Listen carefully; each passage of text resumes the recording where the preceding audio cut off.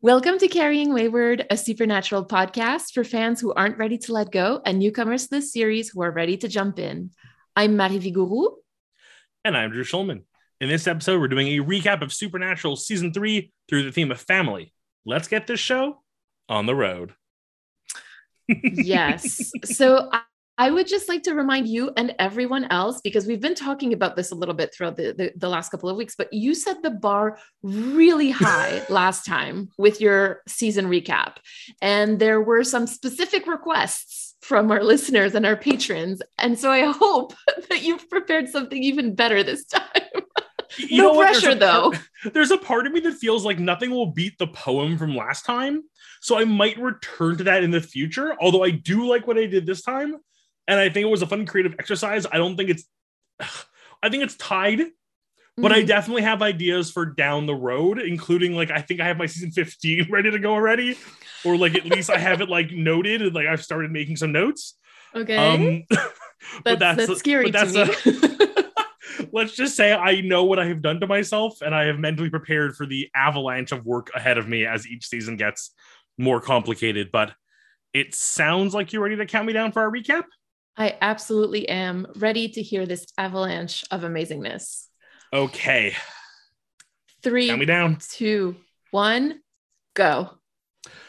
Dean is on a ticking time clock. He's only got so much time left. We have demons galore showing up because the gates have been open. So everything they've seen is now just getting bigger and scarier. Speaking of demons, we meet Ruby, who I kind of have a crush on and I love and I want to see more of. And I'm really excited to see where they go, even though this season kind of leaves them in a weird kind of limbo. Dean may have a son. That's the thing we learn. We kind of get back to. Then we also meet Bella, who's the most badass bitch there is. But she's kind of just tormenting them constantly. But on the bright side, the cult is back for all of an episode, and the cult is gone. Damn it, Bella. We find the crossroad demons that made the deal with Dean in the first place. Sam kills this demon because Sam's gone a little bit crazy this time around. He's a little more violent. We get Gordon back, and then Gordon goes away because Gordon became a vamp and got murdered. We learn about Sam giving Dean the amulet, which is really cute. And that whole Christmassy thing. Oh god, there's so much stuff. We basically figure out the demons all just want Sam dead because Sam is a big threat to demonhood in some way we haven't really figured out.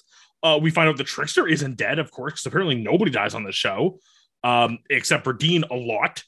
Hendrickson shows up and is now a believer and is secretly Dean's new boyfriend until he is dead minutes later. The ghost faces are back. They mostly live through it, minus the gay intern.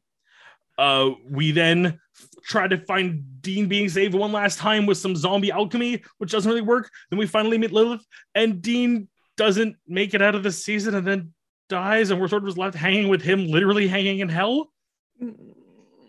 And of course, I need to mention all the monsters we face this season, don't we?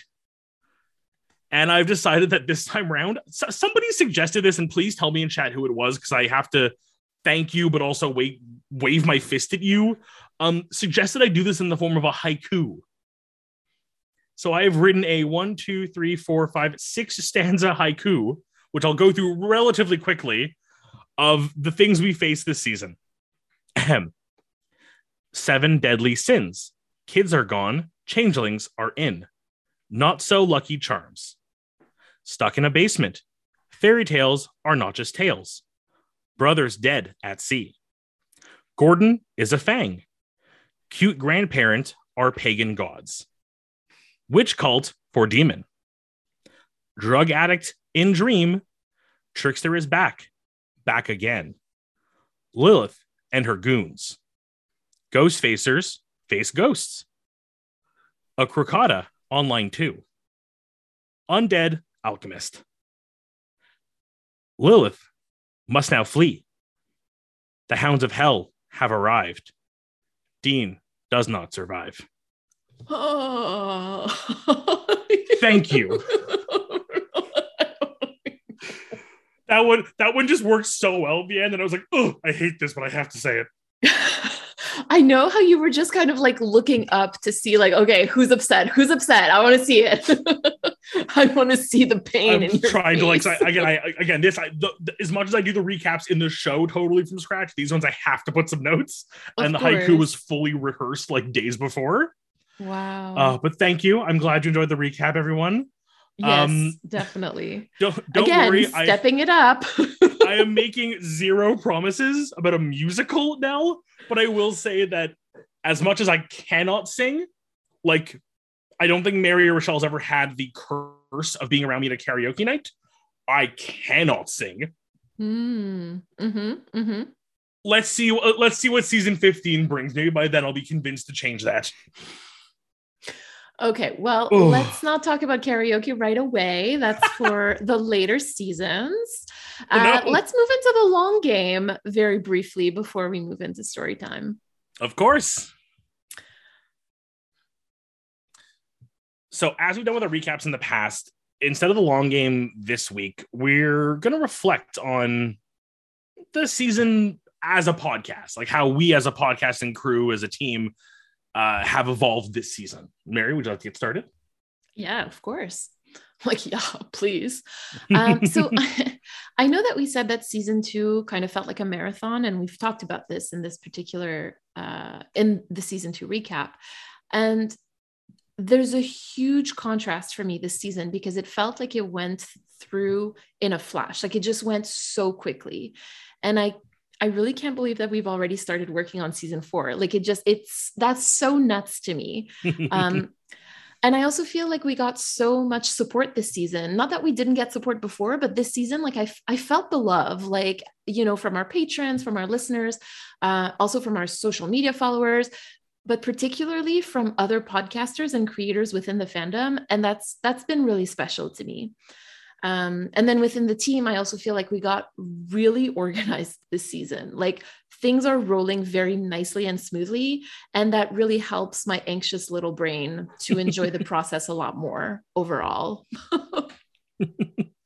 No, you're right. The organization factor. I mean, like, I'm not going to sit here and spill the beans of all our behind the scenes going ons, but like, we really stepped up, and like this season has really felt like the biggest growth outside of just making the show. It truly began to feel, oh, it's so corny to say, I know, but it feels like a family. Like when I check Discord in the morning, I know who I'm going to see, and I look forward to the question of the day when the bot decides to not take a day off around us.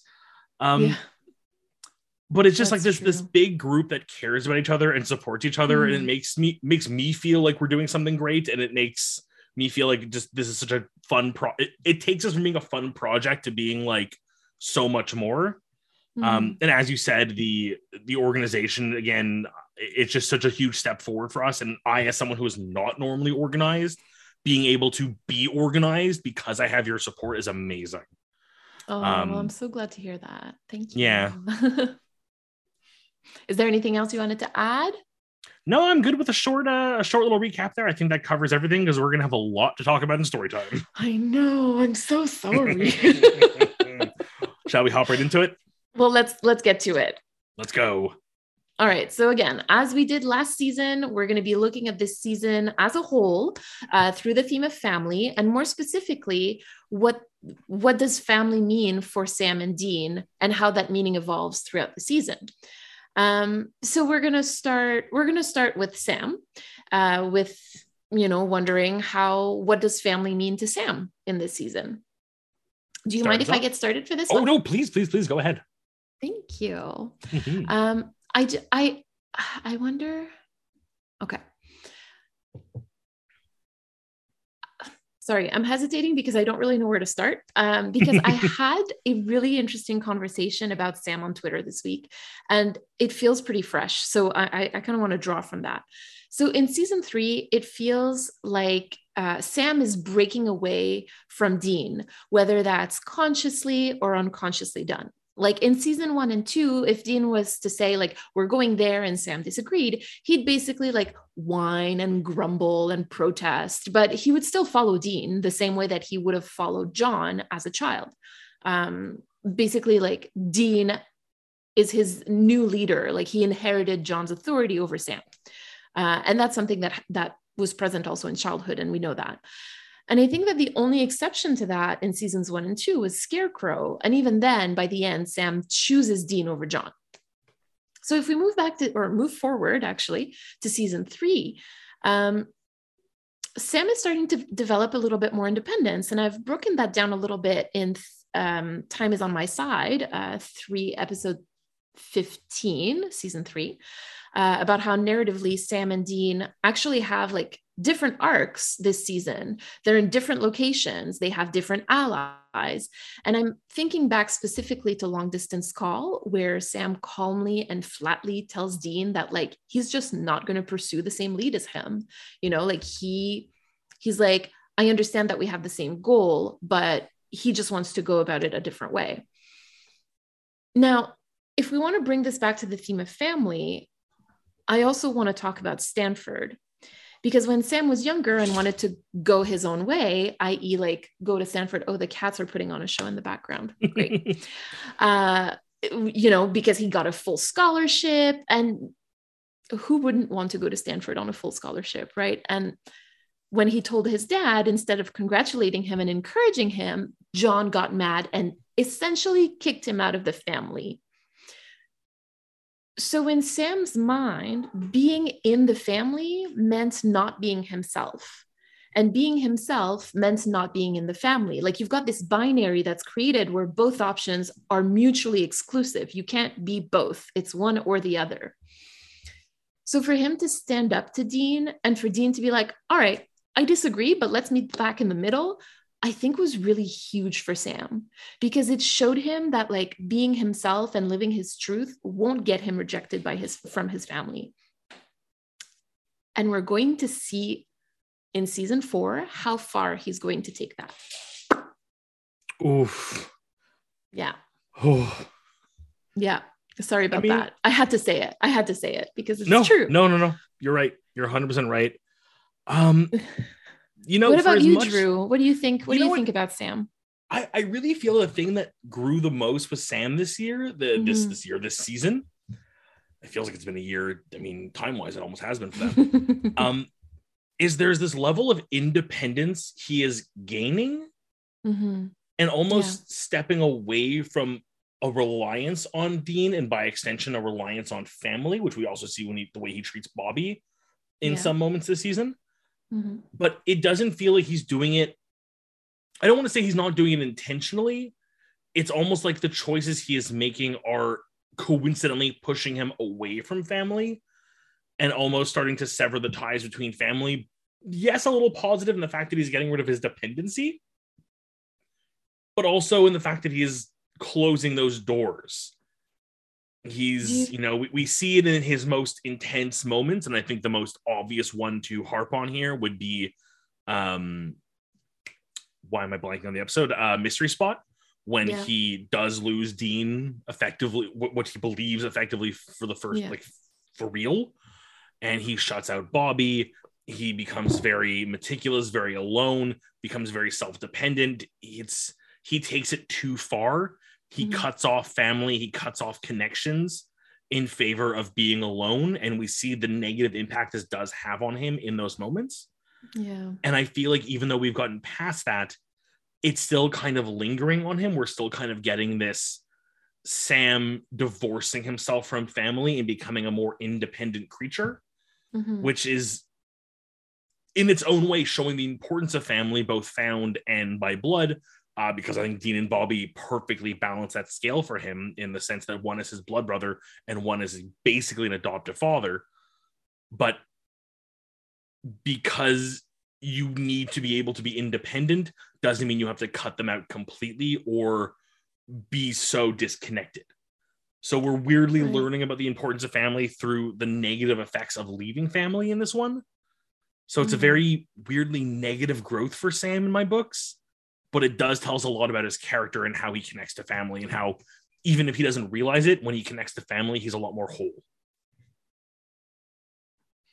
So, because I was going to ask you before you said that you felt like it was negative, I was going to ask you if you felt like, because developmentally, this usually happens like in your teenage years, right? Where like you develop your own belief system and your own ideas. And sometimes that clashes with your parents.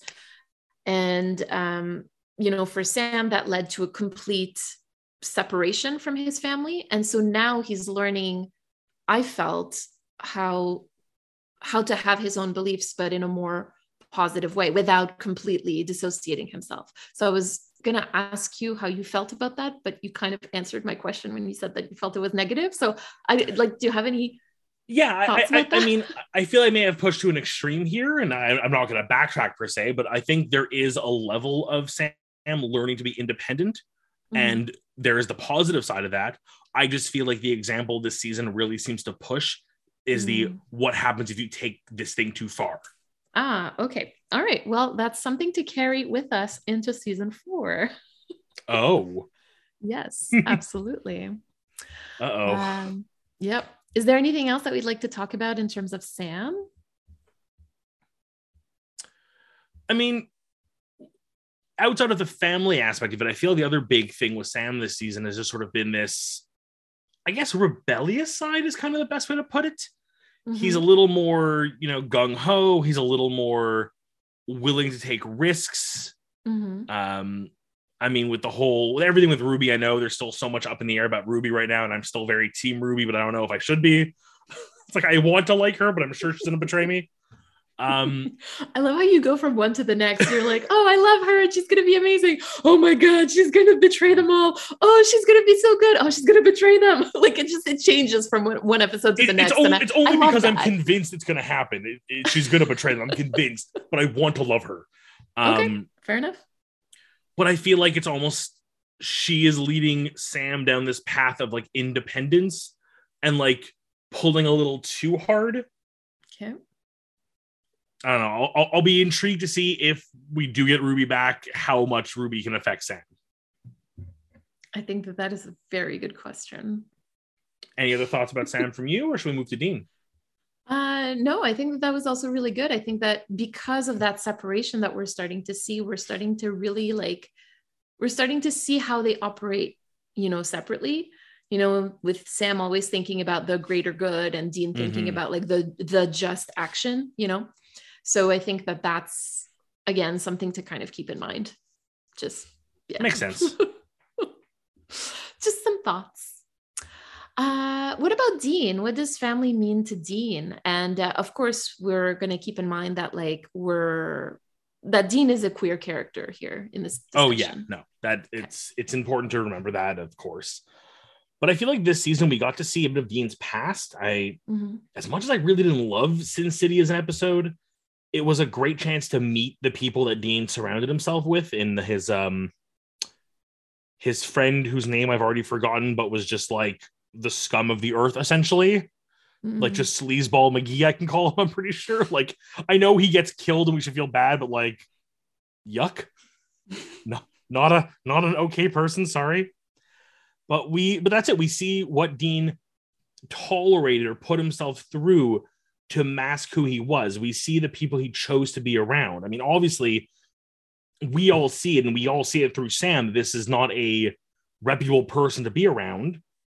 And, Dean's not dumb. Dean's smart enough to know who this person is, but he chose to be around them, especially Dean, who is so good at flying solo when he needs to, that it kind of helps paint a picture of what Dean was looking for back then, which was kind of this friendship to mask who he truly was versus friends who understood who he was on the inside, which we then get the complete opposite of, and contrast when we get to befriend Henriksen for all of 11 seconds. And we get Dean's first real on-screen friend. We know how we're both on that ship. We're like, yeah, 100%. Yeah, no, there's no questions about it. Yeah, no. We know Dean we know he held family in the highest regards because of the way he does defend John.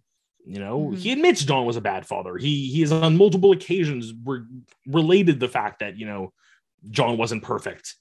And even has gone so far as to say he was actively bad. But he still defends him because family is family. You defend family.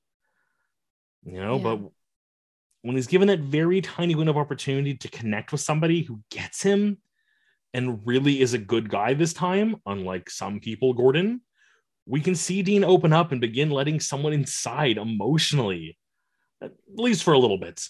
And that just goes to show what Dean is looking for in family. It's very much a found family side. Yes, he has his brother, but he understands the importance of finding people to connect with. So when he does connect with somebody, even for just a little bit, you really feel that connection from him. It becomes so solid, so fast. Mm-hmm. Well, I think it's because there's like he values and he understands how rare that is potentially. Yeah. You know, like when we first met Gordon, I was so gung-ho to have another hunter that Dean could connect to on some level. Mm-hmm. And then clearly, you know, shade at the fan. Oh, kitty. Sorry. There's cats everywhere, and I love this.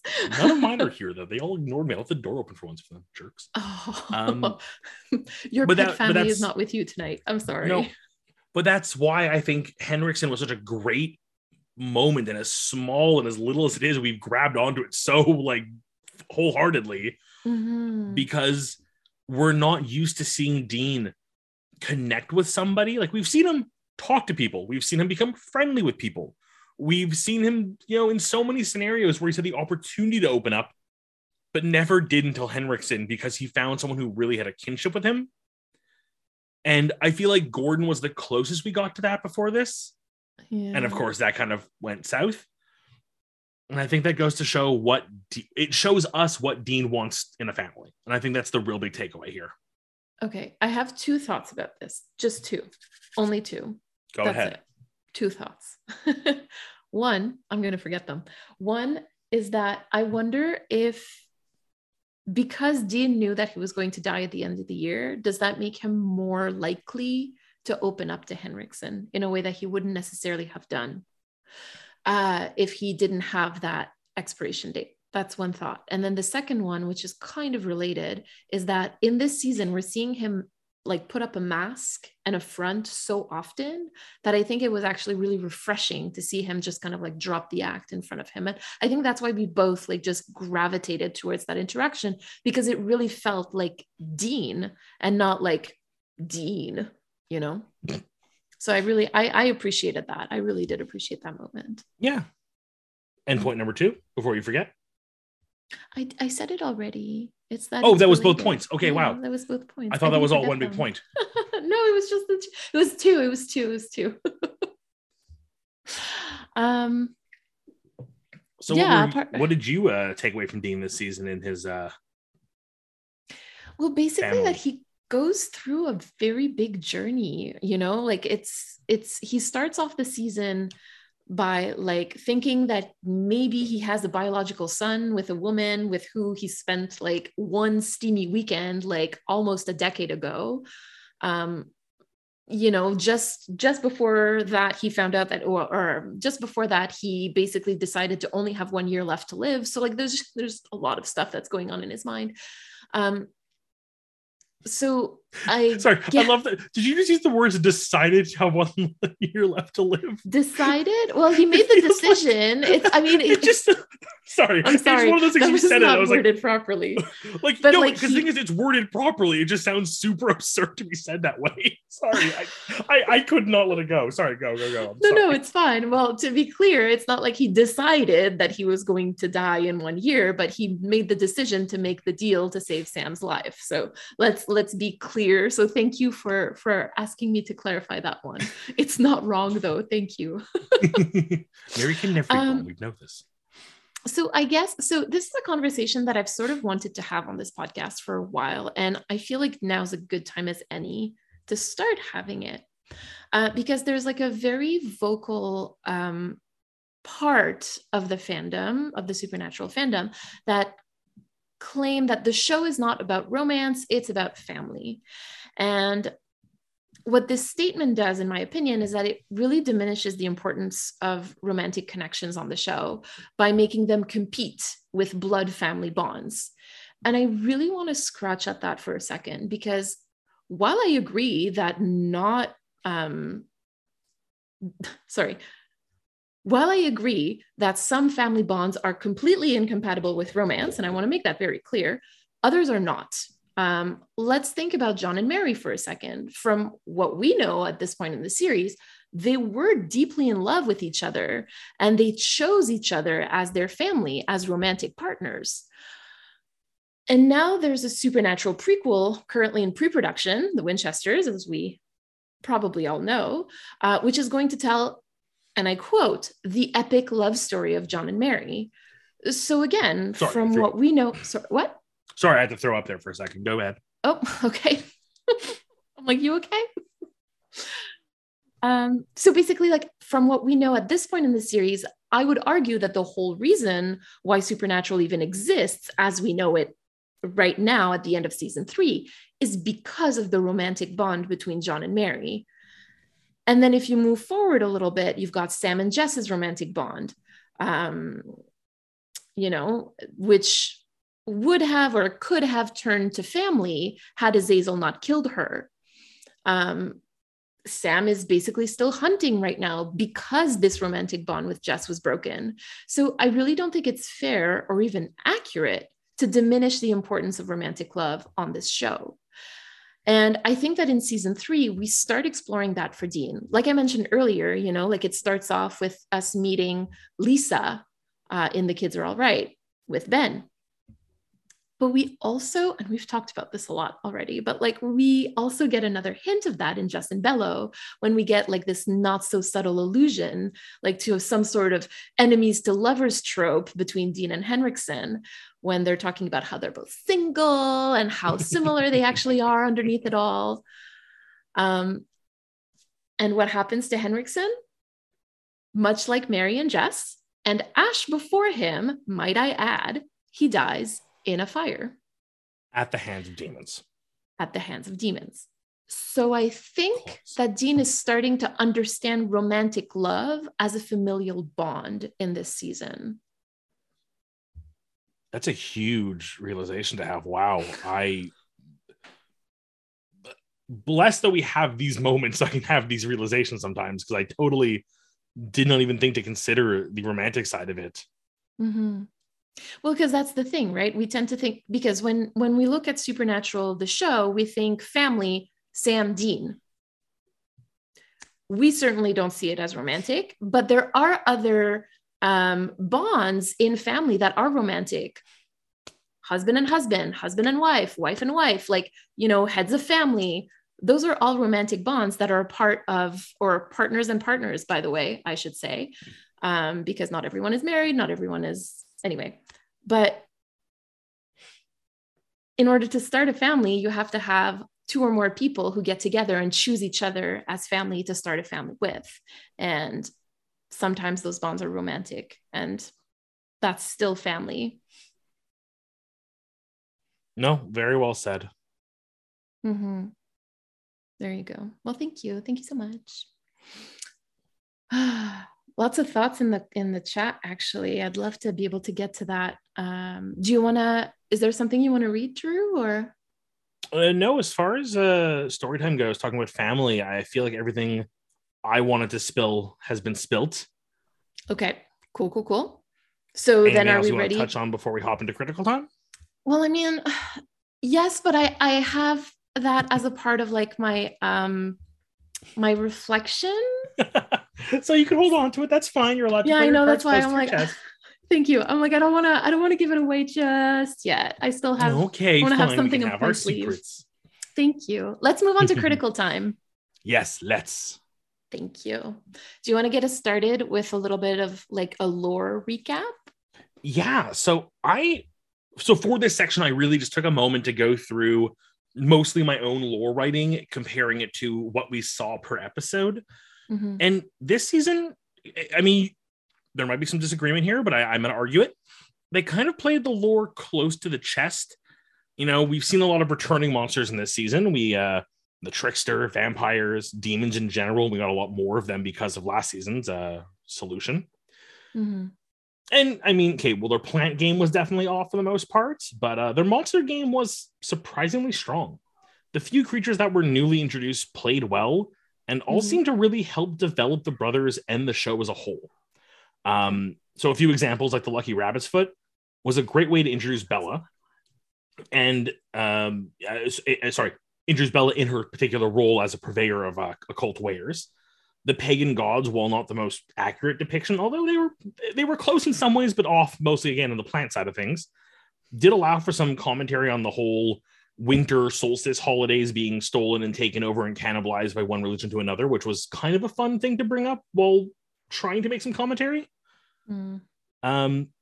Yeah, you know, there's a metaphor in there somewhere with the cannibalization, but I'll let you guys figure that one out. Even our undead alchemically fueled doctor, while not super menacing on his own, he did drum up a pretty fun moral conundrum for the brothers while sticking true to the lore and history of alchemy surprisingly well. Lastly, I clearly skipped over one relatively new creature who I did thoroughly enjoy, which was the Crocata. But I really couldn't find anything like redeeming in that episode. And I think we kind of discussed that episode kind of being a little bit of a low-hanging fruit this season as far as quality goes. Like, cool creature, cool legend, kind of dropped the ball on this one in general. And overall, the show seems to be trying to narrow down how many widely foreign monsters it brings in, which does seem to help the show as a whole. It helps it focus. You know, it minimizes the amount of research that needs to be done and how far you have to reach out to find the right information if you're sticking closer to home. And it does allow us for some still more fun creatures and some more, you know, cultural relevance, but more with a point in mind. So not just name drop a familiar sounding thing, bring in something that is relevant to the story that is worth having as a monster of the week, with the exception of our, you know, big tooth laughing friend. But yeah, that was my recap of the lore. I mean, really straight to the point. We got a lot of fun stuff this season. What they did do really worked well. Again, with our one big asterisk there. And I think sticking to things that we've already seen, while it can, I don't want to see it happen too much going forward. When done right, it's really good. Like, we have a language now around vampires that we have developed over several episodes. Everything from the queer connection, the sexual connection, unfortunately, the disease connection they've tried to make a few times now, especially in Gordon's last episode. Yeah. But we now have this world that exists with vampires. So when they do come back, it's growing versus introducing, which allows for much more interesting storytelling. So as we reach deeper and deeper into a show, I'm assuming we're going to run out of too many new things to throw at the wall.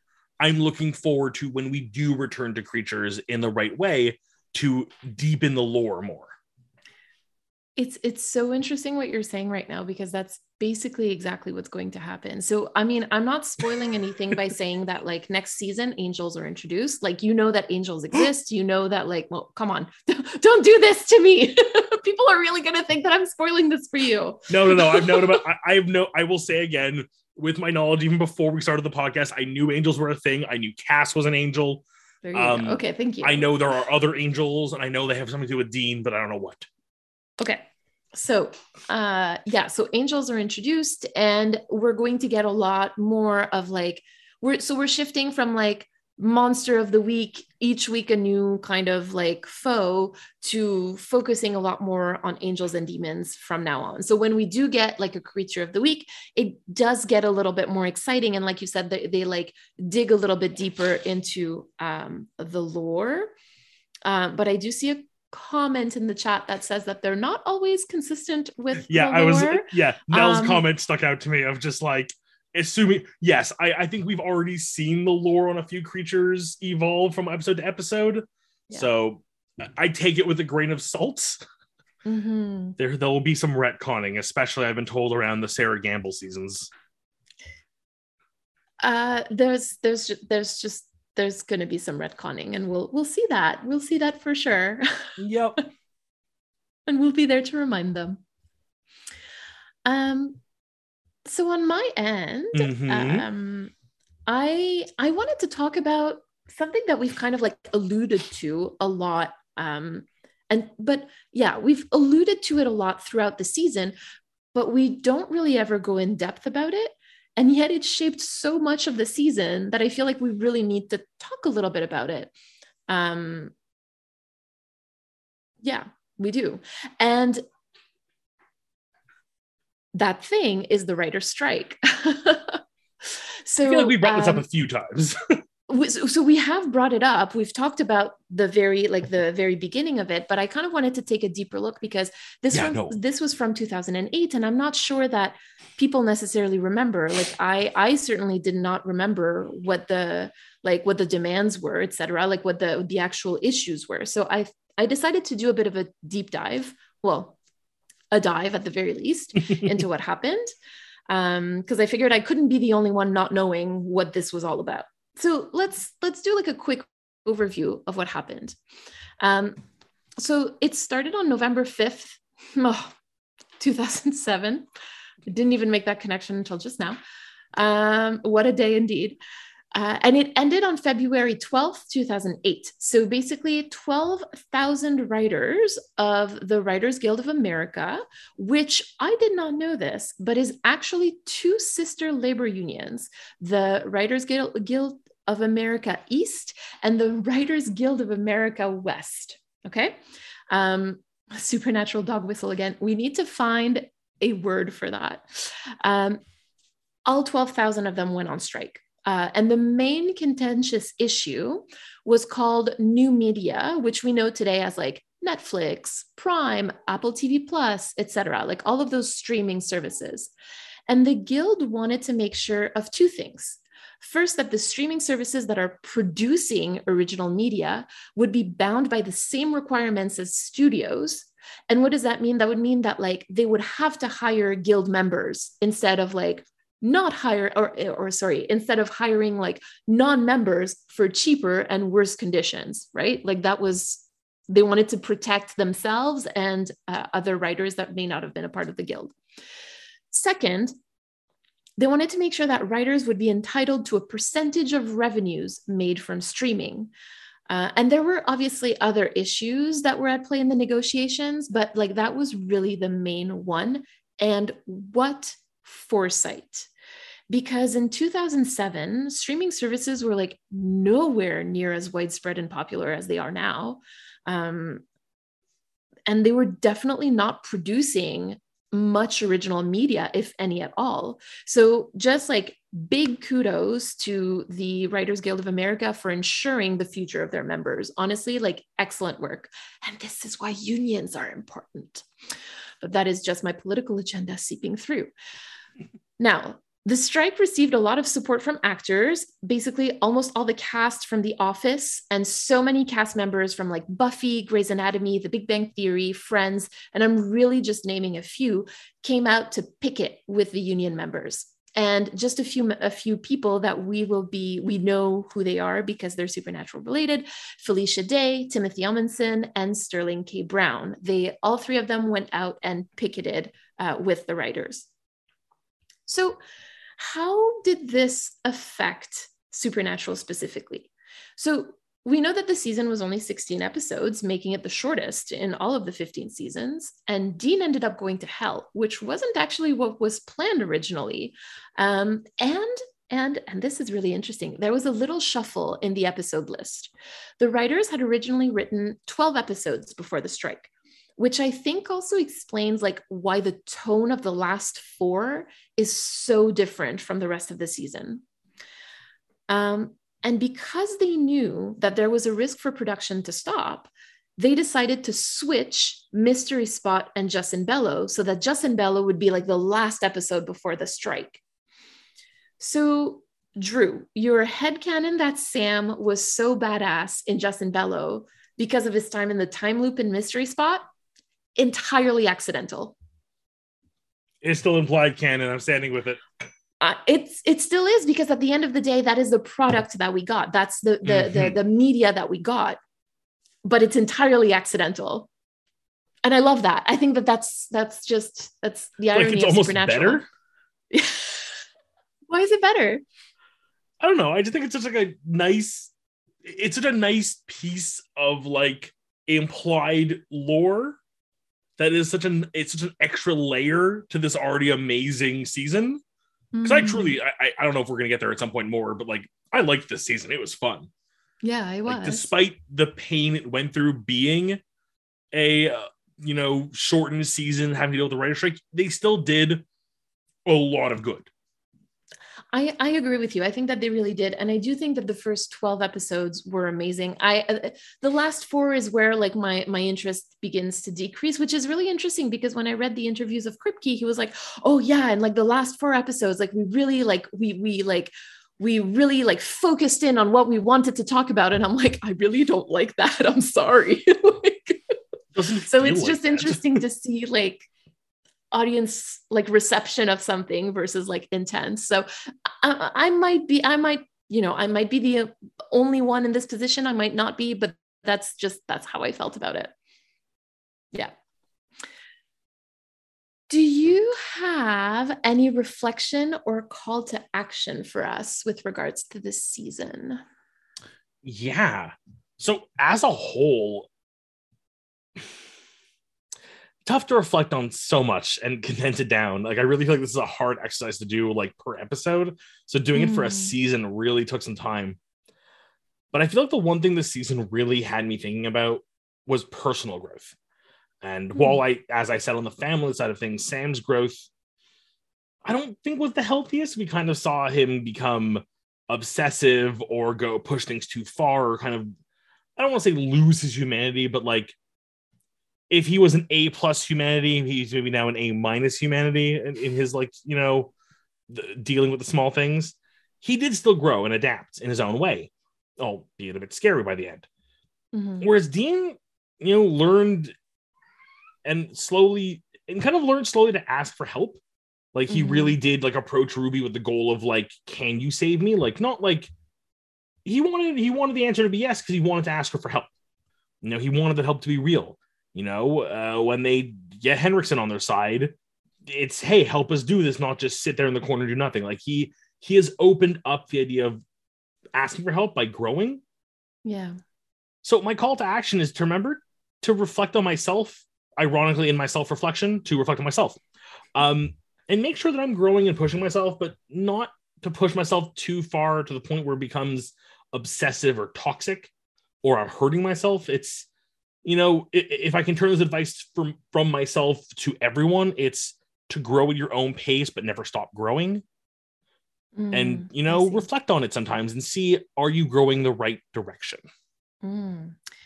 Well, as someone who literally uses any kind of excuse to self-reflect, I absolutely agree with you. Nothing to say. Fantastic. Excellent advice to yourself Gold. And others. Done. On my end, like when I think about this season, I just keep seeing that like so much of the brothers found family was killed off. Drew, in some of our conversations, like you've talked about how this season sort of felt a little bit like a reset. And I feel like that's so accurate. And for me, it really started with the last episode of season 2 with like the destruction of the Roadhouse, Ash's death, and the death of all the special children. And then this season, we've got the death of Gordon, Bella, Henriksen. We didn't see Ellen. We didn't see Joe. And basically like the only found family that was consistently present in this season was Bobby. But we got a lot of John talk. So like we saw like a focus shift from found family to blood family. And I guess this is calling me to love my found family even more. Like I'm just a petty person. To cherish the people I love. And because sometimes like we get messages from media that our found family matters less than blood family. And, especially in queer communities, like that's just not true. So there you go. Little reminder. Oh, thank you. It's a good reflection. Thank you. Thank you so much. Speaking of, do we want to move to the crossroads? Yes, let's go to the crossroads. Amazing. Do you want to get us started? Sure. Pull up my notes. Sorry. Pointer, you have to go down. Sorry. No, that's my headphones. Please let go. Oh, Kitty. Thank you. Bye, baby. Cats are very important. Yes, certainly. So for a season that tried really hard to remind us of family, I mean, it's like the major theme we've gone to. It's something that is so crucial to the series, and the season really painted it with a heavy hand. you know, sorry, my brain's trailing here. You know, we have. It's fine. It's because you're agreeing with me so much. That's why. Yes, I know. I love it. I love it. It's good. It's good. It's all good. So, to remind us of family, we have, and the family we hold close. I mean, it really just, it paints that picture that family matters. Mm-hmm. They were very good at temporarily undoing those great moments, though. Yeah, I agree. I completely agree. Like you said, like, again, something that I brought up that you agreed with was the fact that it felt like a reset. It almost felt, and I feel there was a few exceptions, but for the most part, episodes themselves felt like really major resets, one to the next. Mm-hmm. And I just would have liked, and again, I think the biggest caveat here is I understand there was a writer's strike, so obviously the writing was going to suffer. Yeah. But I would have loved another shot at this season where we could have maybe, you know, seen a bit of better writing, just tying the episodes together to give us a more pleasant narrative from one episode to the next versus just Dean has a realization and has opened up his heart and is ready to talk. To the next episode, I don't want to talk about my emotions. That's not what men do. Grr. So just like, I think the benefit of my Crossroads deal is the thing I give up would have been a little more time, but because I'm watching it all post-release, that doesn't really affect me. But I would have liked more time taken to better write in those little bit of weaving. This is my weaving hand gesture. I've decided for some reason I'm just going to keep doing it. But that's my deal. That's my deal. You know, I find that makes sense. And that's, I think that watching this show like 10, 15 years later, if you don't remember that this is the season of the writer's strike, you'd be like, what is this? What happened? And the writer's strike happened. And speaking of which, there's actually animators who are currently negotiating. So Animators Union, and we're going to have a link to some information about that, what are the major issues that they're facing, as well as, if you're so inclined, a petition to sign to show your support. So we're going to be sending out a link about that probably on our Twitter and in the Discord as well. Yeah, Drew, honestly, I completely agree with your deal. Like, I understand why it happened this way, but it makes complete sense that that's what you would ask, because that's what was lacking, frankly. Yeah. It seemed like an easy fruit to pick, but it was the one that really stuck with me. Yeah, I totally get that. And yourself? I mean, okay, mine is pretty straightforward. I wish that Gordon, Bella, and Henriksen either had not been killed or had been given like a more meaningful ending. And I know that for Bella, like, it's directly tied to the writer's strike, so I can totally understand, but still, these were amazing characters, and they had so much potential, and I'm big mad that they were killed off the way that they were, still to this day. And I would be willing to give up some of the filler episodes, like Dream a Little Dream of Me. And also, and that sort of kills me, Ghostbusters, Ghostfacers. See, yes. I'm just going to say, because we are going to have one of our little votes to see whose deal is better.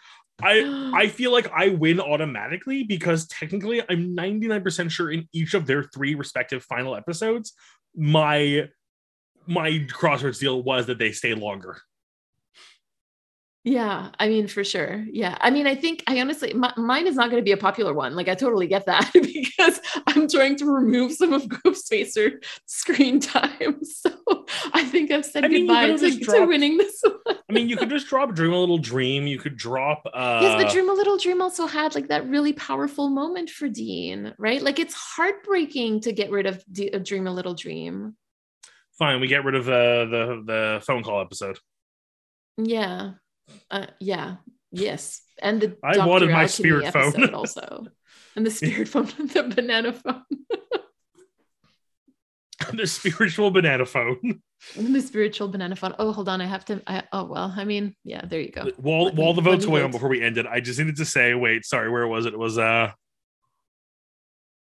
Meryl said something. Oh yeah, there are so many episodes and season finales. I have no idea how folks made it through to the next season. We are spoiled to be able to binge. I mean, I've said it before, I'll say it again, and I've already said when we get there, I'm going to really harp on it. Okay. And I'm fairly sure it's season 5. So season 4, we're good. But the season 5 opening episode, literally within the first, like before we got to the credits, the opening sequence, like title card, I had said I am done and walked away. Wow. That's how much I hated that episode. So I'm excited to go back with fresh eyes and try again. So yes, Meryl, I get that. Some of us did walk away. So some of us did. And would you look at that? All the answers are in on the poll. Yep. Let's see. Let's share the responses.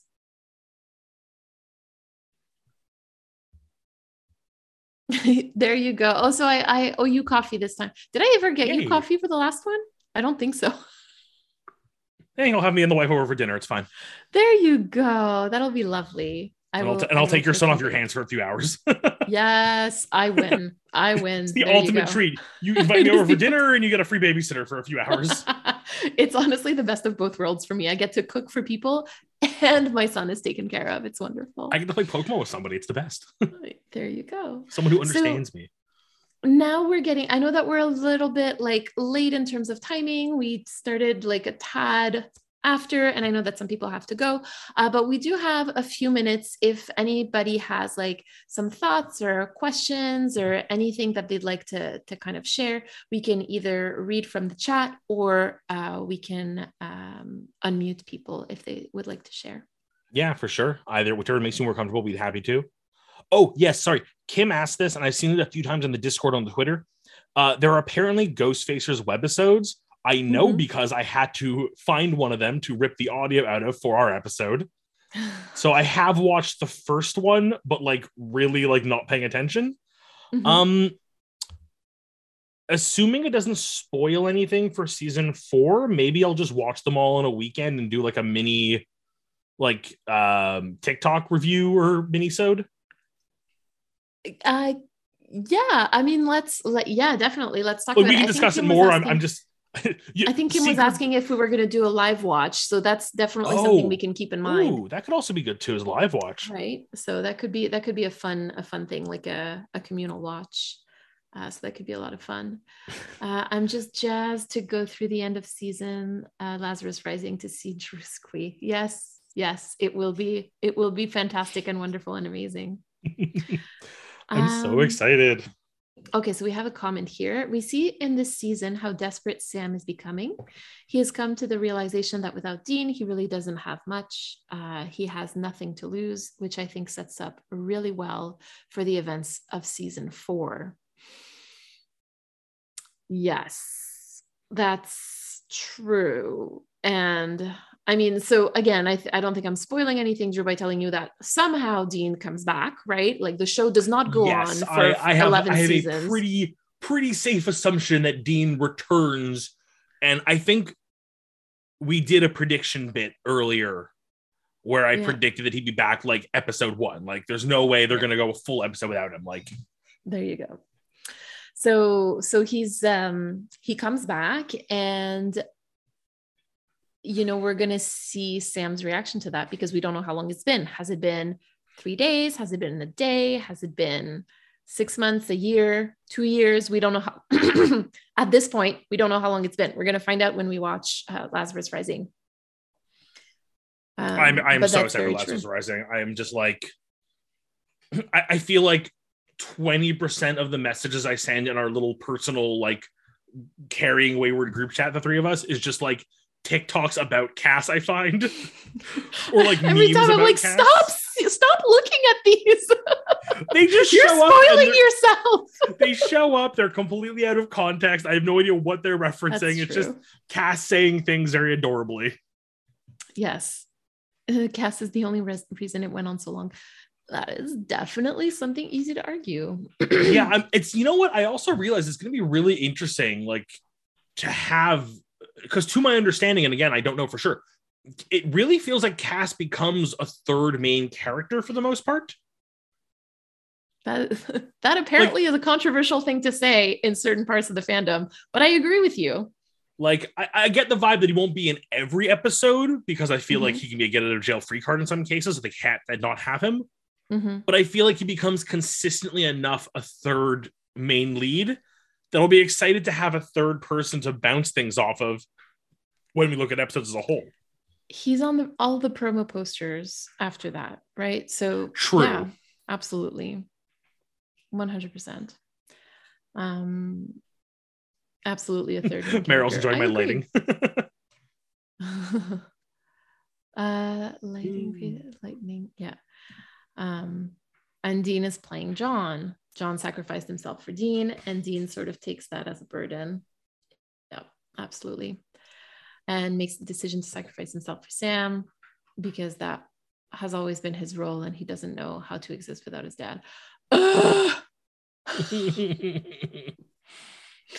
Okay. I mean, there's no lie in anything that I've just read. It's very sad. Yeah, that's it. There you go. All right. Well, are you though? Are you though? Just because you can say it, I agree with that. It's you know what? Who am I to talk? I always, whenever there's an opportunity for like that dagger in the heart, I'm like, yeah, I'll take it. So I've stabbed you in the back if you know that mistake. So yeah, there you go. Like sometimes you say things because you don't know, and I'm like, oh, no. Oh gosh. Well, anyway, if we don't have any more comments or questions, then I guess we can go ahead and start to say goodbye. Yeah, everyone feel free to unmute yourselves. We can do a big chaotic Drew, do you want to do the outro first? Oh yeah. Did I not make the same thing last time? I just like I got so enveloped in just seeing everybody. I know, you just get so excited. I love all my friends. Golden Retriever energy. You've been listening to Carrying Wayward, a supernatural podcast produced by Rochelle Castellano, hosted by Mary Vigouroux and myself, Drew Schulman. Thank you to our bunker patrons, Katira and Michelle, for their generous support. And this week, we'd like to thank everyone who was able to make it to our live show for their participation. Help us keep the conversation going. You can send us a 3-minute voicemail at carryingwayward@gmail.com. And we definitely need more of them for season 4. So please send them to us if we want to keep that segment going. Remember to follow us on Twitter, Instagram, TikTok, and YouTube using @carryingwayward, and leave us a rating and a review on your podcast service of choice. And don't forget to join our Patreon for perks and extra content. You can use the link in all of our social media bios or go directly to patreon.com/carryingwayward. We'll be taking a short two-week break, and we'll be back on April 1st or 4/01 with 4/01 Lazarus Rising. Oh, when we saw that timing come up, we had to. It was too much. Carry on, our wayward friends.